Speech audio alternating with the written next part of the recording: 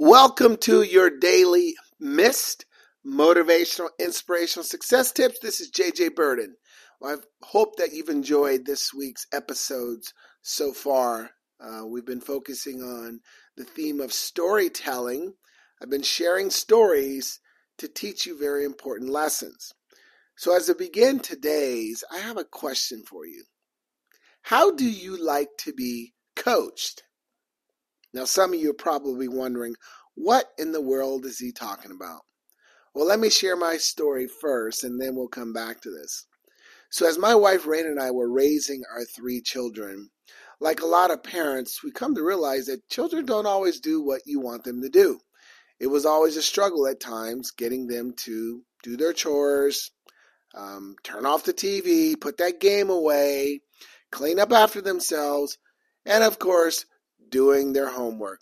Oh my goodness, homework time started out to be crazy time for a while. But we come to realize that all 3 of our children were motivated a little differently. To get our children to do their homework, we recognized that LeJordan, our oldest, he liked commendations. If you commended him, it made him feel good. He loved the compliments, and that would motivate him to get busy with his homework. Our daughter, Camille, she liked it direct. Just tell her what she needs to do, and she would do it. She was always into getting good grades, very conscientious of what she did, so she always wanted to do her best.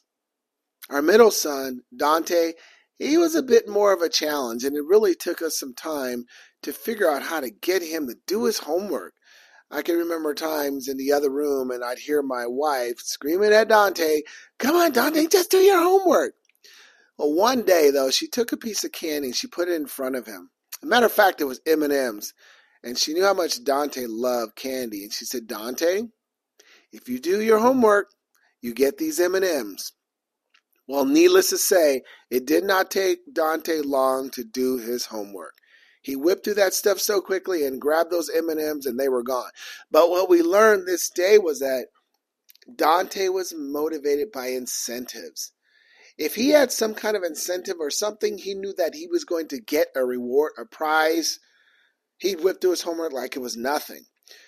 So taking this concept of how we motivated our 3 children to do their homework, I've expanded this a little further. In a lot of my trainings, I try to teach, whether it's parents, coaches, teachers, employees, or employers, or leaders. If you are overseeing someone or you have authority over someone, their responsibility a lot of times is to motivate them to get them to do their job. Well, I've narrowed it down to 6 ways to be able to communicate effectively to get them to do this. One is encouragement. Some people like encouragement, meaning that that's how you can inspire them to push them to do their job. Encourage them. It's others, it's commendations. Like I said with my oldest son, they like to be complimented. Another, it's incentive. We mentioned that earlier. Some, if they know that there's some kind of prize, some kind of reward that they're going to get if they do X amount of this particular work, it's what they need. Others, it's competition. Yes, some people are driven and motivated by competition.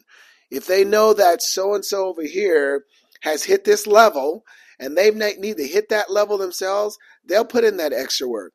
I know as an athlete, many of us were driven by competition. When we know that we're competing with someone else for the starting job, we're going to do whatever it takes. Same can apply to people that you are working with. How about direct? I mentioned that earlier as far as my daughter. That's how I'm motivated.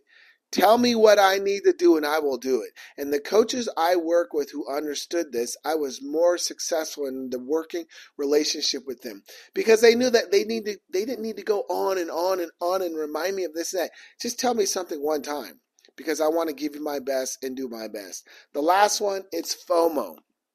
It's fear of missing out. Yes, sometimes you got to hit that button pretty hard and you got to let people know that they're going to lose their job or they're going to miss out on an opportunity if they don't do better.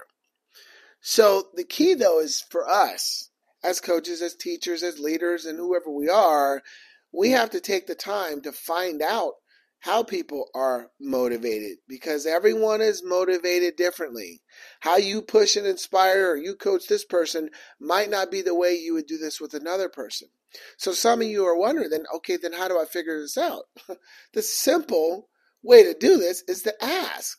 Ask, how do you like to be motivated? I have an online business and I work with thousands of people. When I work with them individually, I do ask this question: how do you like to be motivated? Because my job is to do what it takes to help you hit that goal. And when you ask them, they will tell you. And when you know this, it makes you more effective as a leader. Now, some of the best, though, know that sometimes you might use more than one of these. Maybe it's encouragement, maybe it's competition, maybe it's FOMO. But one thing you will know, that one of these definitely is the hot button. And yours is to figure that out and make sure you coach them effectively. So again, I asked you, how do you like to be coached? Think about this for yourself. And as you think about this for yourself, you will see the value of making sure you know this with those that you work with. So there's today's daily miss. Take that one to the bank. And remember, like, share, comment, and subscribe. And I will see you on the next episode. Have a great day and stay positive.